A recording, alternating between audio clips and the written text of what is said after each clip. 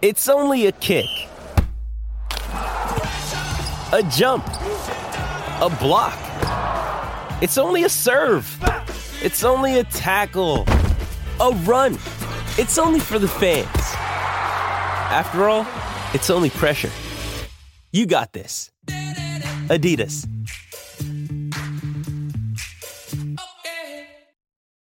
This episode is brought to you by Shopify. Whether you're selling a little or a lot, Shopify helps you do your thing, however you cha-ching. From the launch your online shop stage, all the way to the we just hit 1 million orders stage. No matter what stage you're in, Shopify's there to help you grow.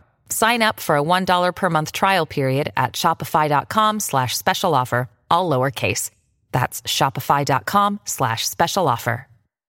With threats to our nation waiting around every corner, adaptability is more important than ever. When conditions change without notice, quick strategic thinking is crucial. And with obstacles consistently impending, determination is essential in overcoming them. It's this willingness, decisiveness, and resilience that sets Marines apart. With our fighting spirit, we don't just fight battles, we win them. Marines are the constant our nation counts on to fight the unknown. And through adaptable problem solving, we do just that. Learn more at marines.com. The calm after the storm. There's still puddles in the street, water seeping into your socks, and the smell of rain lingers, and dark clouds still hang overhead. They could unleash another storm any minute now, and that's where Manchester United are right now. Things have calmed down, but only for now. Ole Gunnar Solskjaer remains manager, and a relentless run of fixtures approaches. Watford Saturday, Villarreal Tuesday, Chelsea Sunday, Arsenal Thursday, Palace Sunday, Young Boys Wednesday, Norwich Saturday, Brentford Tuesday, Brighton Saturday. It's a bit breathless. One game every 3 days for the next month. It really is relentless, and there's little time to work on specifics on the training ground, but there's also little time to dwell on past results. Will that be a good thing or a bad thing for Solskjaer and for United? Well, only time will tell. Welcome to the Manchester United Weekly Podcast with me, Harry Robinson, and Jack Tate. We'll be looking ahead to Saturday's game against Watford first, answering the question of one of our patrons, and then we'll move on to more questions from patrons, including one on United's defence, one on who the best 11 in the world is right now, and a couple of others. Jack, have you enjoyed the international break, or the respite from United at least? Yeah, it's been nice to not have my emotions played with quite as much. I mean, there's actually some good games yesterday. We're recording this on Tuesday, and on Monday night, you obviously had England beating San Marino 10-0, but the far more interesting stuff was happening in Northern Ireland and then holding Italy, so now Italy are in the playoffs. It's been actually a pretty good international break, I think. Yeah, I think everyone forgets, because the Euro qualification is so easy, I think we all forget that World Cup qualification is actually quite difficult, and people miss out. Big countries miss out a lot of the time. And if you're a good country in Europe, you should be qualifying, even if that's through the playoffs. But in South America, it's really difficult. In Africa, it's incredibly hard, because even if you win your group or you finish in a good place in Africa or Asia or South America, you then have to play against the best team or one of the best teams from another continent to get through. But yeah, even in Europe, Portugal down in the playoffs, Italy into the playoffs. Netherlands could end up there as well, depending on how results go tonight in their group. Yeah, and what's mad is that, I don't know about Portugal, depends who their manager is, I guess, but certainly Italy and the Netherlands, I think the Netherlands might be regarded as one of the dark horses, although I feel like I never like it when people say they're dark horses when it's such a big country or such a storied history for a country. But the Netherlands, could be a dark horse, and Italy could be one of the favourites, and yet they might both have to go through the playoffs. So yeah. It's been interesting, at least. England's has been completely boring, and I chose not to watch most of it. I would actually love to know how there was a qualification group that had both San Marino and Andorra. Yeah. I still am not entirely clear on how that happened. How were they not in the same pot when the draws are made? It just feels pointless. Yeah. Well, there's quite a lot of countries of that level, isn't there? There's Liechtenstein and Luxembourg and there's a few to go around. What do you think there should be pre-qualifying before we move on to United stuff? Do you think there should be pre-qualifying in European World Cup qualifiers to stop these games? I don't know, to be honest. I saw Michael Owen tweeting of that there needs to be a big sort of restructure to get rid of these sort of pointless games. But to be perfectly honest, like, is it that much better watching, England against, say, Albania than England against San Marino? Yeah. Like, it's not that much better. And to be honest, the whole point of World Cup qualifying is that it's just straight up, every team just sort of goes at it. And sure, you could make this sort of pre-qualifying to stop some of the smaller teams getting in the way, I guess, presenting sort of these pointless fixtures. But, at what point do you put the cutoff? Because teams are always constantly improving, and we already have the Nations League to kind of do that in the sort of off years. I don't see a huge problem with World Cup qualifying the way it is. Like, it's ultimately just about getting teams into the World Cup. That's what it's there to do. And it also gives teams like England an opportunity to give some other players a chance. I don't have a huge problem with it, because it would also just mean that you'd end up probably just with more pointless friendlies as a result, because there'd be less games for teams like England to play in World Cup qualifying. And that the FA and UEFA won't just let those go as like, these countries just have a break. So you're just going to end up with more pointless friendlies anyway. Yeah, probably held in Qatar and Saudi Arabia. I basically also think if you don't want to watch England San Marino, then don't watch it. It's not particularly hard. The problem is that we have this expectation of football now that every game should be brilliant, and that it should always be that. It goes back to the European Super League. The same people suggesting that there should be kind of pre-qualifying were very strong in their criticism of the Super League, and rightly so. And it's not anywhere near the same magnitude, not at all. It comes down to the same point where we have this idea in our heads that kind of every football match should be of the highest quality and big teams playing the others. But it's just not true. It's like why the FA Cup can be brilliant. And it's different because San Marino never have a chance of beating England, but they do have a chance of maybe getting a couple of goals against someone else. And I also think it goes to the same point where like every football match should be televised. Maybe we just shouldn't be able to watch England San Marino. Maybe we should. The choice is there, isn't it? You can watch it if you want. And it's not like these games aren't on TV either, Like England were on, I think, ITV last night, but Northern Ireland, Italy, which I ended up watching with on Sky Sports. Like, it's not hard. Yeah. Ultimately, also, like the coverage of people who complain, but then like Sky and BBC and ITV, whoever, will still choose England San Marino to be the main, kind of their main talking point. It'll be, Harry Kane scored 4 goals, rather than, wow, Italy are in the playoffs. Let's look at how that happened. So anyway, let's move on to United, which will no doubt be more depressing. The one thing we can all agree on, though, is that the World Cup every 2 years is stupid, because then you'd end up with all of this happening every 8 or 9 months. Yeah, I just haven't got the energy for that. And that's all. Right, let's start with Dave Shevlin's question. Thank you for sending it in, Dave. He says, can you see any sort of roll of the dice changes from Ole against Watford in the coming weeks by giving other players a chance, or do you think he'll dig his heels and still play his favourites? I'll begin in brief. I think it'll still be his favourites. There's obviously the complication of injuries, so Cavani, Pogba, Varane are all probably unavailable. Sure, we're not quite sure yet. But yeah, I think he'll stick with his favourites. It's very hard to tell, but I can't see suddenly Sancho and Van der Beek being thrusted into regular starting spots. The one person I think we might see a bit more of is maybe Jesse Lingard. Yeah, I don't see anything massive going on. I think he'll stick with sort of his team, the people that he's clearly put at sort of the forefront of his planning. There's been a lot of stories in the international break in the last couple of days about some of those fringe players being unhappy, which, I don't think is a huge surprise. But I think even coming off the international break, I don't see massive wholesale changes. Injuries will force some.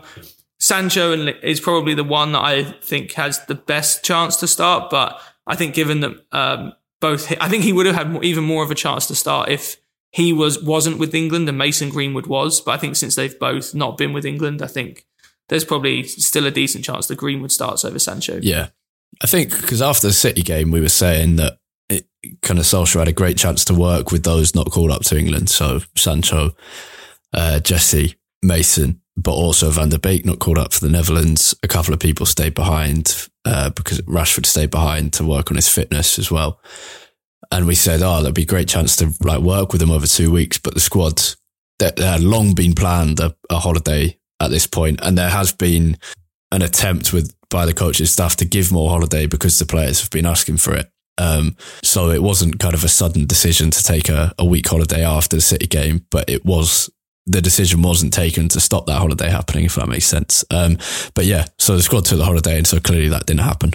So that, I think is a bit of a wasted opportunity. On the other hand, I think it makes sense to kind of just let things calm down and allow people to kind of clear their heads. And people can work on their games by themselves as well. But yeah, it was an interesting kind of hypothetical decision to put yourself in. Would you stop your players going on holiday, or would you let them go and let them have that bit of space?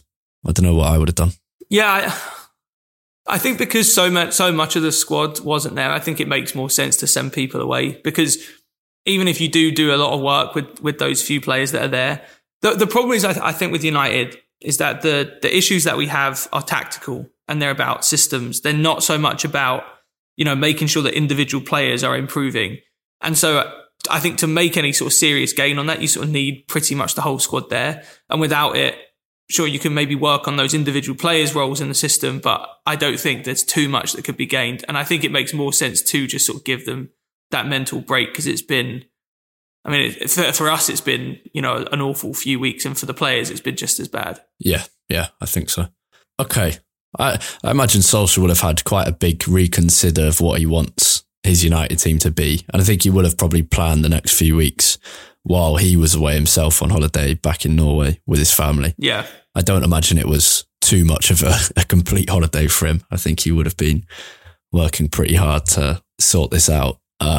There are a lot of options, isn't there? It's a big squad. There's plenty of options in terms of personnel, but there's also quite a lot of options in terms of formations. So he's got a lot of choices. It's kind of, imagine having a blank sheet with this United squad. What would you do with it? It would be hard to think about. He hasn't got a blank sheet, of course. There's lots of things to consider, including our defensive frailties, which is what Corey Lennox has asked about. They say, how about our defensive struggles? It's so easy to talk about Ole and our attacking options, or the fact that we didn't sign a true central defensive midfielder. But for a defence that made so much improvement last season, there's clearly been a glaring regression, even with the addition of Varane. And there has, to be fair, 2 Premier League clean sheets all season. We are also scoring at a lesser rate, but we are conceding at a bigger rate. Where to start? First of all, I think, should we rule out personnel? Because it's clearly not that, isn't it? Can we agree on that? Yeah, and certainly not compared to last season, because we've improved the personnel since last season. Yeah, I think so. I think there's all kinds of issues. I think first of all is the change in. Do you think there has been a change in the team we want to be?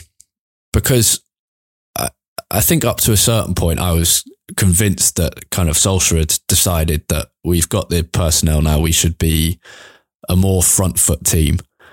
Do you think we've actually, now we're 11 Premier League games in, we've had 4 Champions League games, we've had a League Cup game as well. Do you think we've actually seen evidence of that? Are we trying to play a different style now? Or is it that we're just failing to execute kind of a slightly changed version of before? I don't think it's massively different. I think probably the biggest difference is I do think we've been playing higher up the pitch.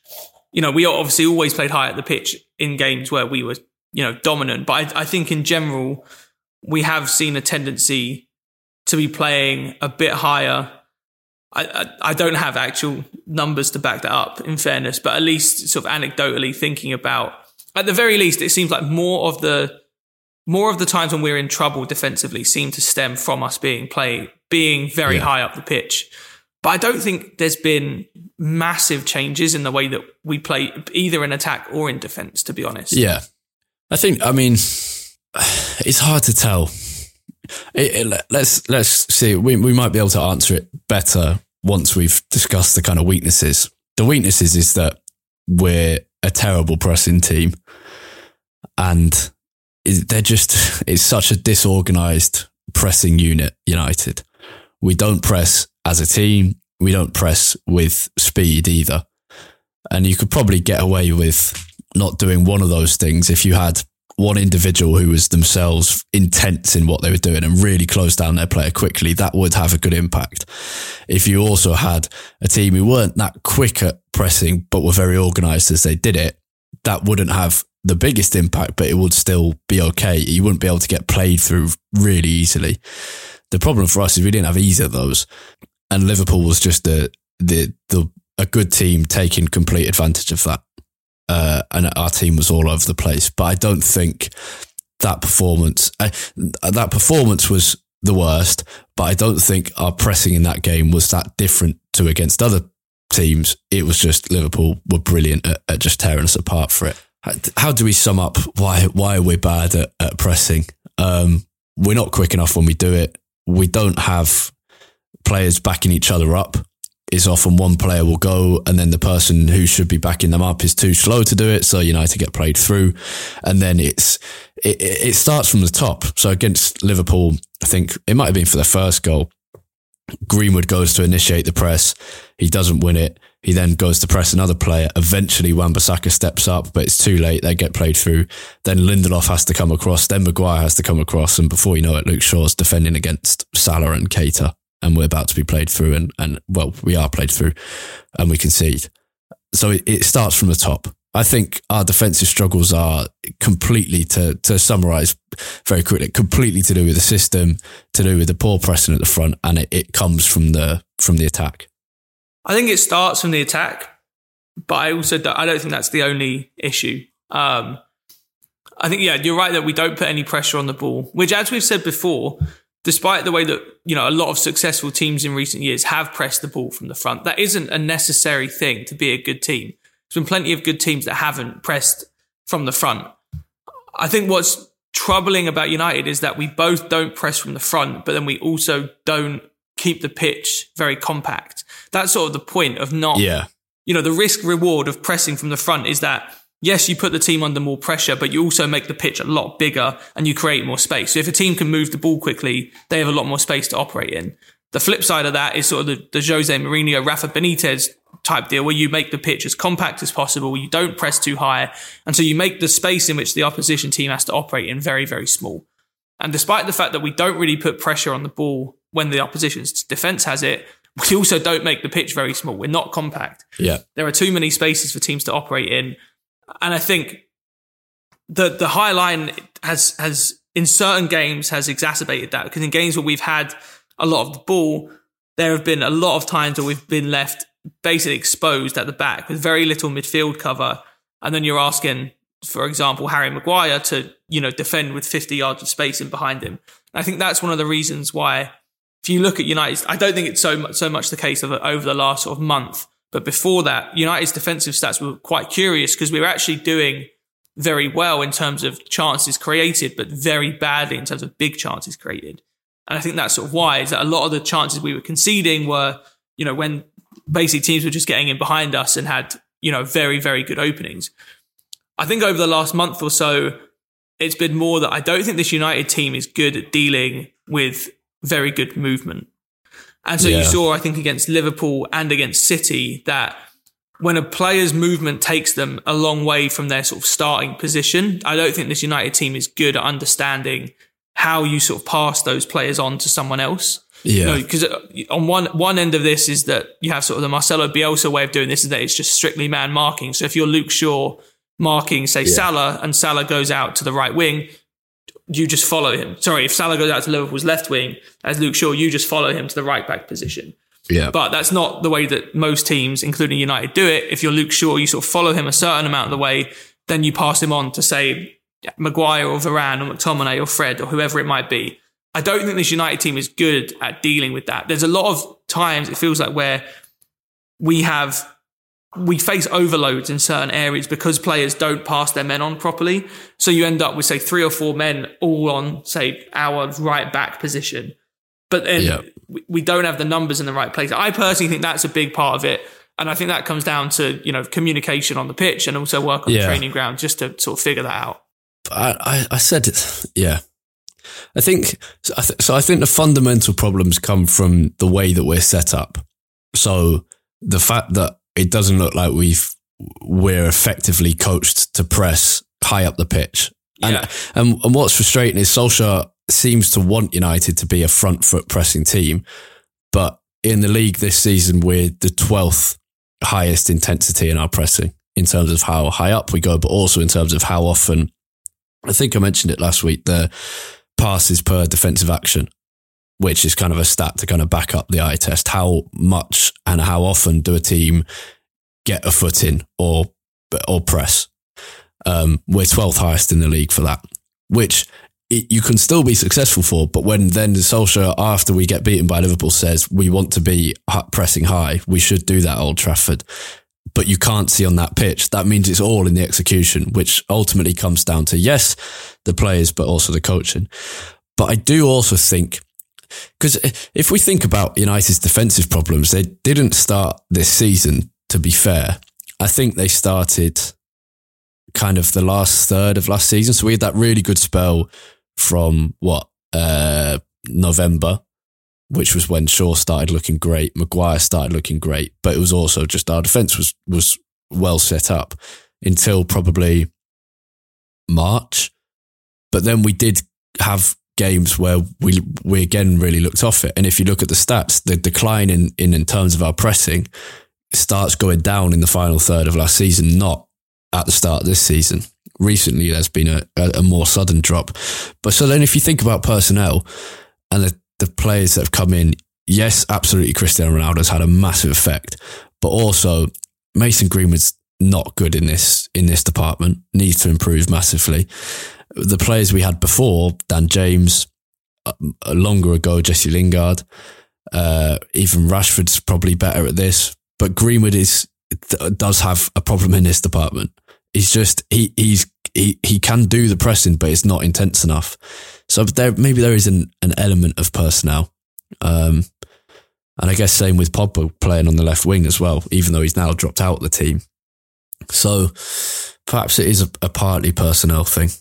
But the setup's just, as you say, it's neither compact nor intense pressing. And we're caught in no man's land between there, aren't we?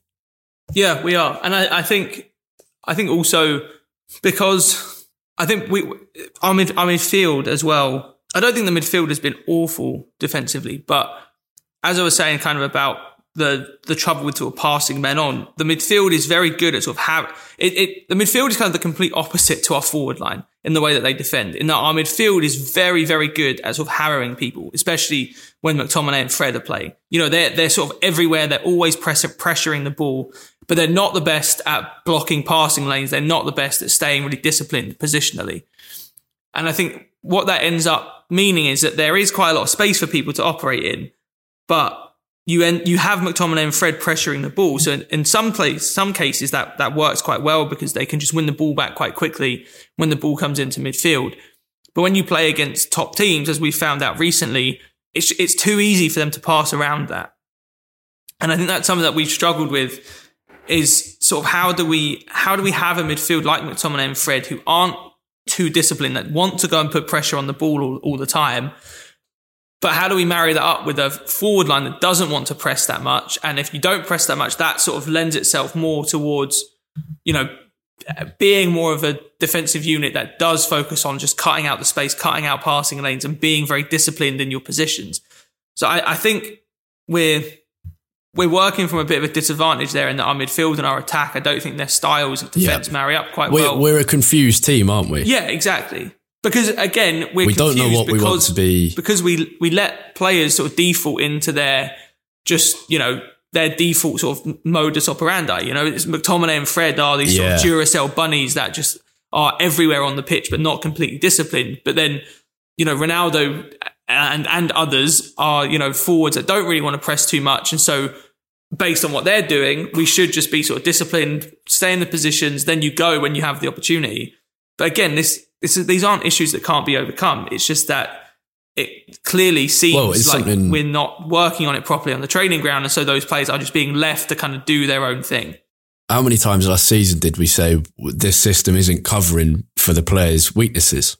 And I think that's what we're seeing again. I think last season we saw it particularly in the defence, and then that was sorted partly through confidence for Shaw and Maguire, who became very, very good.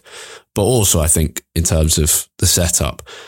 But now there is, as you say, we kind of let players do what they're good at without kind of putting any restriction on them to say, actually, yeah, you're good at this, but we don't want you to do it because it's going to make the team worse.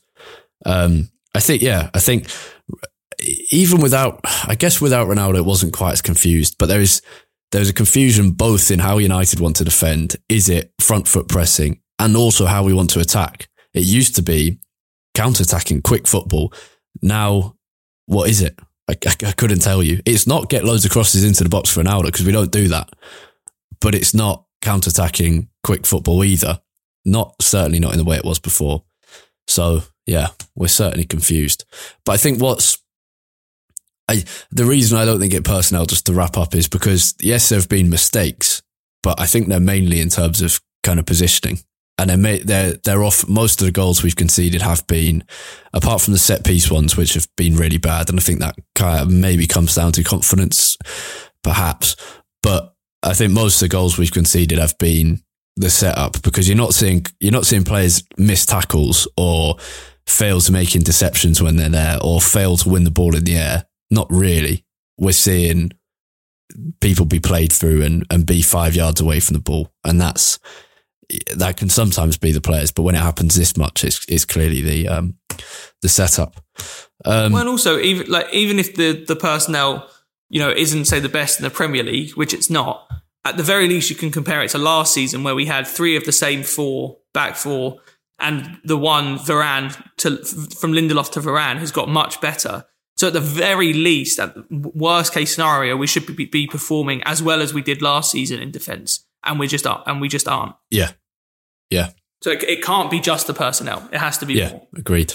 Okay, let's move on to two final questions, some fun ones. So Ted says, I really enjoyed the question a few weeks back asking you to pick an 11 from the current squad, schoolyard style. So this is something we did where me and Jack kind of competed against each other to make the best team, picking one by one. And he says, maybe as a continuation, you could do it for the 1999 and 2008 Champions League final starting 11s. So yes, we're going to do it. Instead of the Champions League final in 99, because Keane and Scholes were suspended, we're going to do the away game against Juventus, the 3-2 win.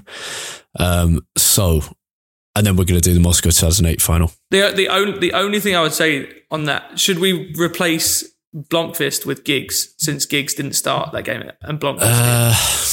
I know that's cheating a little bit, but that feels like a fairer. Because Giggs came off the bench in 2008. Let's do that. And then that means there's no crossover. So that's quite nice, because Giggs came off the bench in Moscow.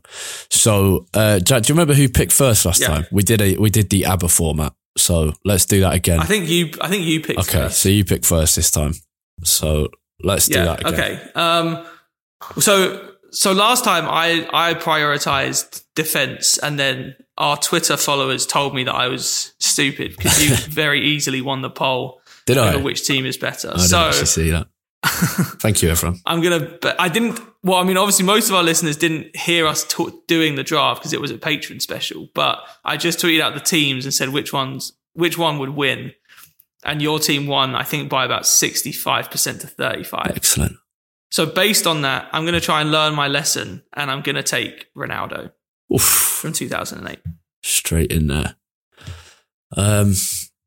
Let me just, I've come a bit more prepared this time. Oh, you've also written it in. I'm going to drag and drop into our shared document to make things easier. Okay. Right. So the key here is to get players that you wouldn't be able. I'm going Keane straight away, because he's going to be my captain. I think he's the main leader from these two sides. And then I get another pick, and with that, I'll go Rooney. Okay. I'm also going to put a little captain's icon by Keane's name, just to emphasise that. All right. So now I'm trying to think now sort of where the biggest drop off in terms of positions are. Yeah. So looking at this, find, isn't it? I think the biggest drop is probably, so out of we've got four centre backs to choose from here. So in 99, we had Ronnie Johnsen and Jaap Stam. And then in Moscow 2008, we had Ferdinand and Vidic. So I think you don't want to end up with Ronnie Johnsen.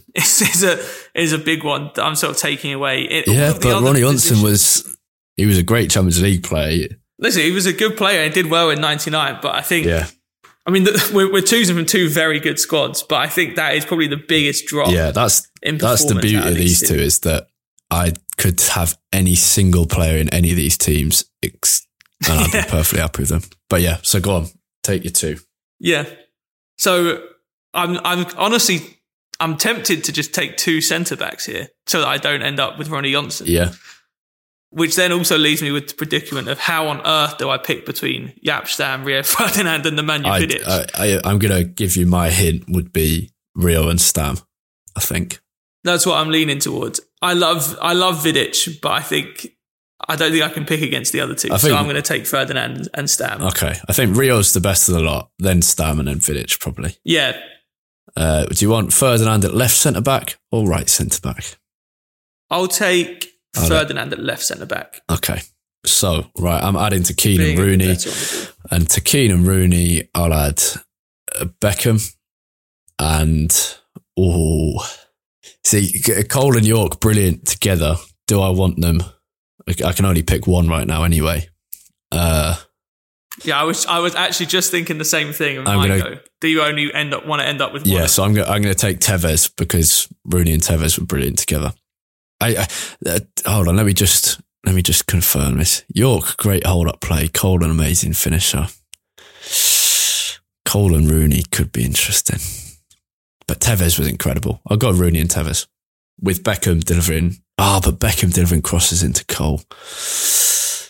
Yeah, no, I'll stick with Rooney and Tevez. I've got to say, I'm quite disappointed I didn't manage to get Beckham feeding Ronaldo into a team. Yeah, I know. Beckham feeding Rooney's all right. Okay, two from you to add to Stam, Ferdinand and Ronaldo. Yeah, okay, so I think I'm going to take a midfielder. So I'm deciding between Carrick and Scholes. I think I'll take Paul Scholes for my midfield. Bear in mind, this, just for the listeners, this is Paul Scholes 2008. 2008 Paul Scholes, yeah. So I'm thinking, deep-lying playmaker, Paul Scholes, not the rampaging, attacking midfielder. And then, so who have I got? So I got two centre-backs, a central midfielder, and then Ronaldo could be either a winger or a striker. It'll probably have to be a winger in this team, I would guess. So next, because you've already taken Rooney and Tevez, I'm not going to bother taking either Cole or York just yet, because I hope I will end up with both of them anyway. So I'm going to take a fullback, but do I take Neville or Evra? I think I'm going to go with 1999 Gary Neville. Okay. That's versus 2008 Wes Brown. I'm going to take... I'm going to take Nicky Butt. Maybe Carrick alongside Keane. No, I'm going to take Nicky Butt because everyone talks... Keane always says he was brilliant to play alongside, and so does everyone else, which is what people say about Carrick as well. But I feel like I don't want to mess up with Roy Keane's kind of equilibrium. So I'll let him have Nicky Butt next to him. And then I'm torn between taking Giggs or stealing one of Cole and York just so that I can't make your team worse. Yeah. But I'm just trying to work out how they could play. So my midfield right now is Beckham, Keane, Butt, and up front is Rooney and Tevez. So Rooney and Tevez could go on the wings. It's just then where Beckham goes. Are you going to play Beckham in centre mid like in the final in 99 when it went terribly? This is the problem. I want Beckham on the wing. There's no doubt about that. So it's what I... In fairness, yeah. So I want Beckham on the wing. I can have one of Rooney and Tevez on the wing. So let's say I put Rooney up front, Beckham right wing, Tevez left wing, and then I've got Keane and Butt. That's all right, to be fair. I just can then add... it's whether... Yeah, I could have that. It's pretty attacking. And then I add one of Cole and York in there to go alongside Rooney and go old 4-4-2, which is what I'm going to do. Andy Cole's getting in. All right. So just for everyone listening, the players left from 99 are Peter Schmeichel, Ronnie Johnsen, Dennis Irwin, Ryan Giggs, and Dwight York. And from 2008... How have we not picked Ryan Giggs yet? Edwin van der Sar, Wes Brown, Nemanja Vidic, Patrice Evra, Michael Carrick, and Owen Hargreaves. So I am going to take Giggs, of course. I probably should have taken him instead of Cole, to be honest, but there we go. So he can go out wide. So now I've got my right back, my two centre-backs. I'm not too worried about the goalkeeper or the left back because I think Schmeichel, van der Sar, and Evra Irwin is not a huge amount of difference. They're on par, yeah. Then... So I need another striker, another centre mid, absolutely. So I've basically got a choice, I think, between York and then either Carrick or Hargreaves even. And I'd probably go, I want to take Carrick, but that's not much mobility in midfield for Carrick and Scholes. But, you know what, we're talking about 2008 Michael Carrick. We'll do all right. I think I'll take Carrick in midfield. Yeah, I think you'll be all right. Okay, so... I know I'm going to get Johnson and Vidic. I can choose basically my keeper and my left back here because I know I've got Brown. I know I've got Johnson and Vidic. It's whether I want to trump you on one of the others. Irwin or Evra. Who have I got in? I'm going to go with Dennis Irwin because he's going to be playing behind one of Tevez and Rooney. So I don't need Evra as much. I want Irwin's stability in defence. And my second will be, was Schmeichel or Van der Sar better? I'm going to take Van der Sar. I haven't ever actually decided on the answer to that, but I watched Van der Sar every week and I didn't watch Schmeichel. And I always felt comfortable with Van der Sar. And he saved the penalty in Moscow. Yeah. So if we're going based off that, then Edwin van der Sar. Yeah, I think that's fair. Okay, so let's race through these last few ones. All right, so I think I'll have York and Hargreaves because I've only got two central midfielders at the moment and I don't think I'll be able to play two up front because there's no wingers left. So yeah, I'll take York and Hargreaves. Yeah.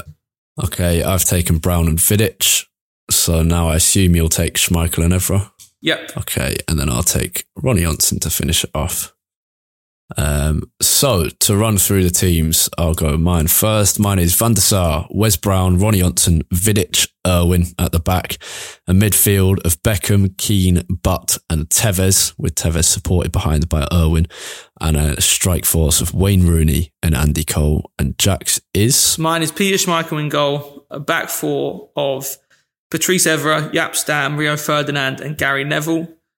Then a midfield three of Michael Carrick, Owen Hargreaves and Paul Scholes. And then a front three of Giggs, Dwight York and Cristiano Ronaldo. God, those are good teams. Great teams.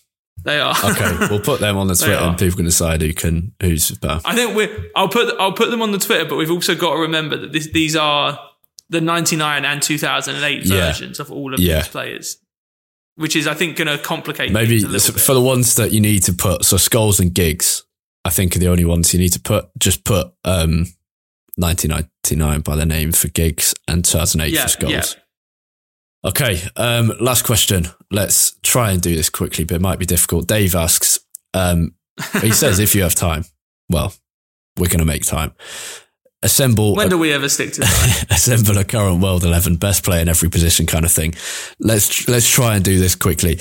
The truth is, we're going to... Should we do the ones that we agree on first? That might be Maybe easier. We should start from up front to back, because I think goalkeeper's the hardest one. Yeah. Let's start up front. I think the options up front, let's say we're only having one striker. Do we agree on that?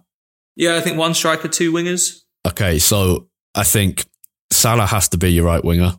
Yeah, same here. I think the choice up front is difficult. It's between Benzema and Lewandowski. And then you could also say Messi and Mbappe are choices there. I think I think right now I'd go between Benzema and Lewandowski. Probably Lewandowski. But Benzema's in amazing form. But if you ask me to say best striker in the world, I'd probably say Robert Lewandowski. So do we agree on that? I think if I was the sort of caveat that you put, I think is right. If I was picking a team to play tomorrow, I'd probably go Benzema, but I think Lewandowski is the best striker in the world. Okay, and then the left wing's really interesting. So I've got lots of names written down here, which probably won't make it, but I want to mention. I've got like Gnabry. I think Leroy Sané is amazing. I think underrated as well. Chiesa's doing amazing. Foden's obviously amazing. Grealish hasn't been that great this season, but is obviously brilliant. Then you've got Neymar, Mbappe, Messi, Insigne. Who would we go on that left wing? I think you probably have to go Messi, don't you? In terms of best player, now I'm sort of questioning my pick at striker. I'm tempted to go Messi at striker and then probably Mbappe at left wing. Yeah. I don't think I can create a wild 11 and not have Messi in there. So I think it basically just a case of where do you fit him in. Okay, you write yours down because I'm going to keep Lewandowski, put Messi at left wing. Okay. In fact, you know what? I'm going to go really attacking and I'm going to go Salah at right wing, Benzema at striker, Mbappe at left wing, and then I'll have Messi as a number 10. Wow, okay. You're going for the PSG kind of just hope the individuals do something. I'm going to stick with mine. I'm going to have no attacking midfielder because I thought about this and you've got and then people like Pogba, Muller, Mount. There's a few options, but I think Bruno's got a shout for being in there a few months ago, but at the moment, not. So I think I'm going to go 3 centre mids, probably with a defensive midfielder. And I think I'm going to say Kante for defensive midfield because and I say that aware that he needs to be fit more. But if you're saying best player in every position, I think the best defensive midfielder in the world is probably Kante when fit. So I think I'm going to go for him. The other options are kind of Frankie de Jong, even still Busquets because he's amazing, and then Casemiro, but again with the caveat that he's not quite as good as he was and getting older. But they're all kind of like that, except de Jong. But I haven't seen enough of de Jong, I don't think. So I'm going to go for Kante. What are your and then because you've taken an attacking midfielder, we can probably talk our centre mids together. Yeah. So as a reminder, I'll probably play sort of 4-2-3-1, and so I'll play Messi as number 10 behind the front 3. Yep. And then so the 2 centre mids. So I've got 2 midfielders. The one of mine that's nailed on for me is, and I'm not even sure I would say he's the best midfielder in the world, but I just absolutely love watching him play, is Joshua Kimmich. Right, yeah. So I've got him written down. Let me go through the ones I've written. Is De Bruyne, Goretzka, Kimmich, Marcus Llorente, Verratti, and Bellingham. Just for fun to add Bellingham in there. The ones I'm going to go for in front of Kante is De Bruyne and Verratti. Yeah, fair enough. The other one I'd put in actually either this or the defensive midfielder conversation would also be Fabinho as well. I think Fabinho's great, but he also has a few fitness problems, doesn't play every week, but when he does play, I think he's phenomenal. So I think I will go with Kimmich, and then I don't know whether to go Kante or Casemiro. I'm sort of torn between the two. I think I'd probably go Kante. Okay. Yeah. So I've got De Bruyne in there. He's not been as good this season, but we're going off kind of best player in that position in the world. And I think he's got an argument to say he has been that for the last few years. And Verratti's just brilliant. Obviously our midfield's a bit different because of who we've got in front / behind. Let's go. Let's start off with centre backs. I think Van Dijk's probably nailed on when he's at his best. Yeah, nailed on for me. Who's your other centre back? Because I'm struggling on this one. Yeah, I'm struggling as well a bit, to be honest. I said to you before we started the episode, if you'd have gone at the end of last season, I would have been tempted to put Varane in there, but I can't bring myself to put Varane in, not because he's done badly at United, but a recency bias is stopping me from putting a player in this Man United team, a defender from this Man United team in this 11. So other than him, my options would probably be Ruben Diaz, Marquinhos, Sergio Ramos. I don't think there are that many really standout centre backs. I'm going to go with Maybe Marquinhos. Chiellini or Bonucci. I'm going to go Marquinhos just because proper Champions League player who does it on the big stage. I'm not sure. But because I could sit here and go, Diaz. I think Maguire after the Euros, people I perhaps would have said would have him. been in with a shout, yeah. Yeah, but I think Marquinhos' consistency in the Champions League. I don't watch him every week for PSG, so I can't claim to be 100% sure in that decision. But I'm going to put him. So I've gone Van Dijk and Marquinhos. What about fullbacks? Fullbacks, for me, as much as it pains me, I've gone Trent Alexander-Arnold at right back and Cancelo at left back. Yeah, good shouts. Probably. I just don't think there are that many great fullbacks, and I think those two are probably the best all round. Yeah, I think recency bias takes Shaw out of it, but for the year from November to the Euros final, I think he was consistently best in the world. That's fair. It's pretty crazy actually when you think like how much different this would have been if we'd have done it just after the Euros. Yeah.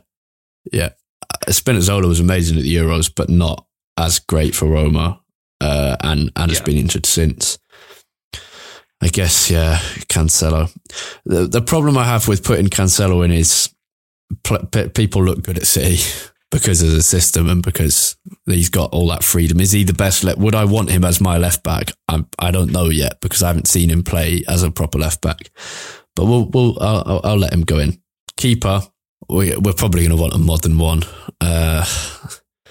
So it's not Alisson. His shot stopper is not good enough. He makes too many mistakes. Ederson, also prone to a mistake. Both brilliant distributors, of course.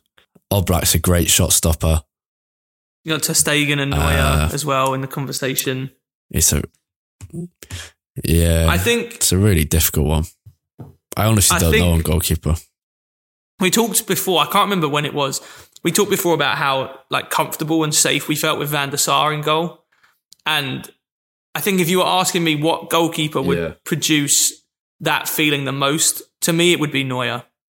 Even though I don't think he's at his best at the moment, he would still be my pick. Yeah, I think that's fair.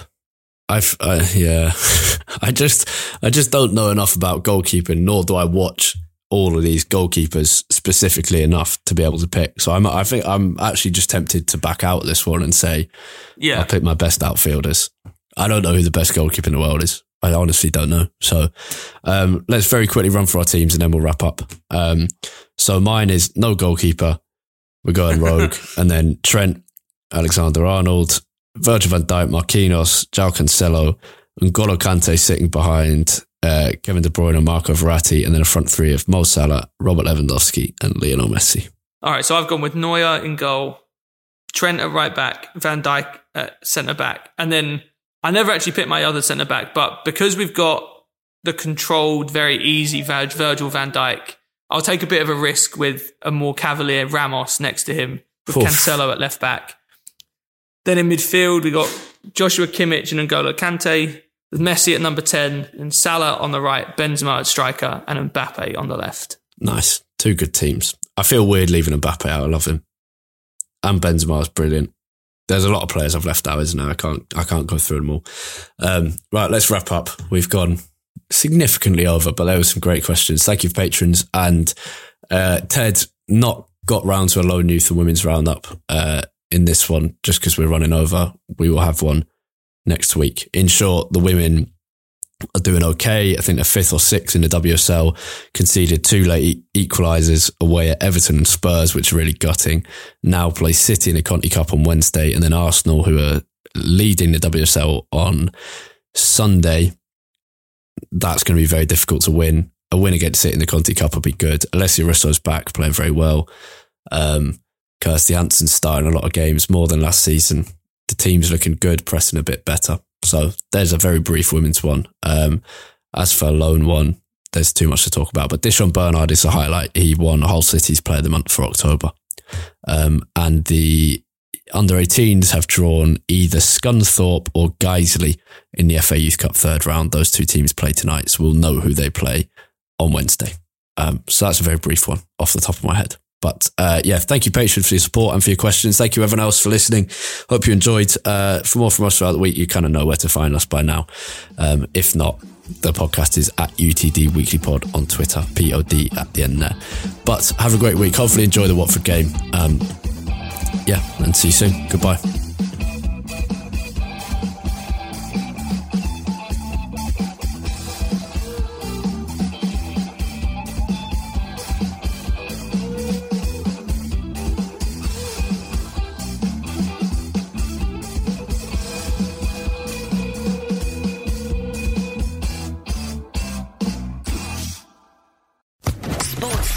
Podcast Network. This is the story of the one. As a maintenance engineer, he hears things differently. To the untrained ear, everything on his shop floor might sound fine, but he can hear gears grinding or a belt slipping. So he steps in to fix the problem at hand before it gets out of hand. And he knows Grainger's got the right product he needs to get the job done, which is music to his ears. Call, click Grainger.com, or just stop by. Grainger, for the ones who get it done.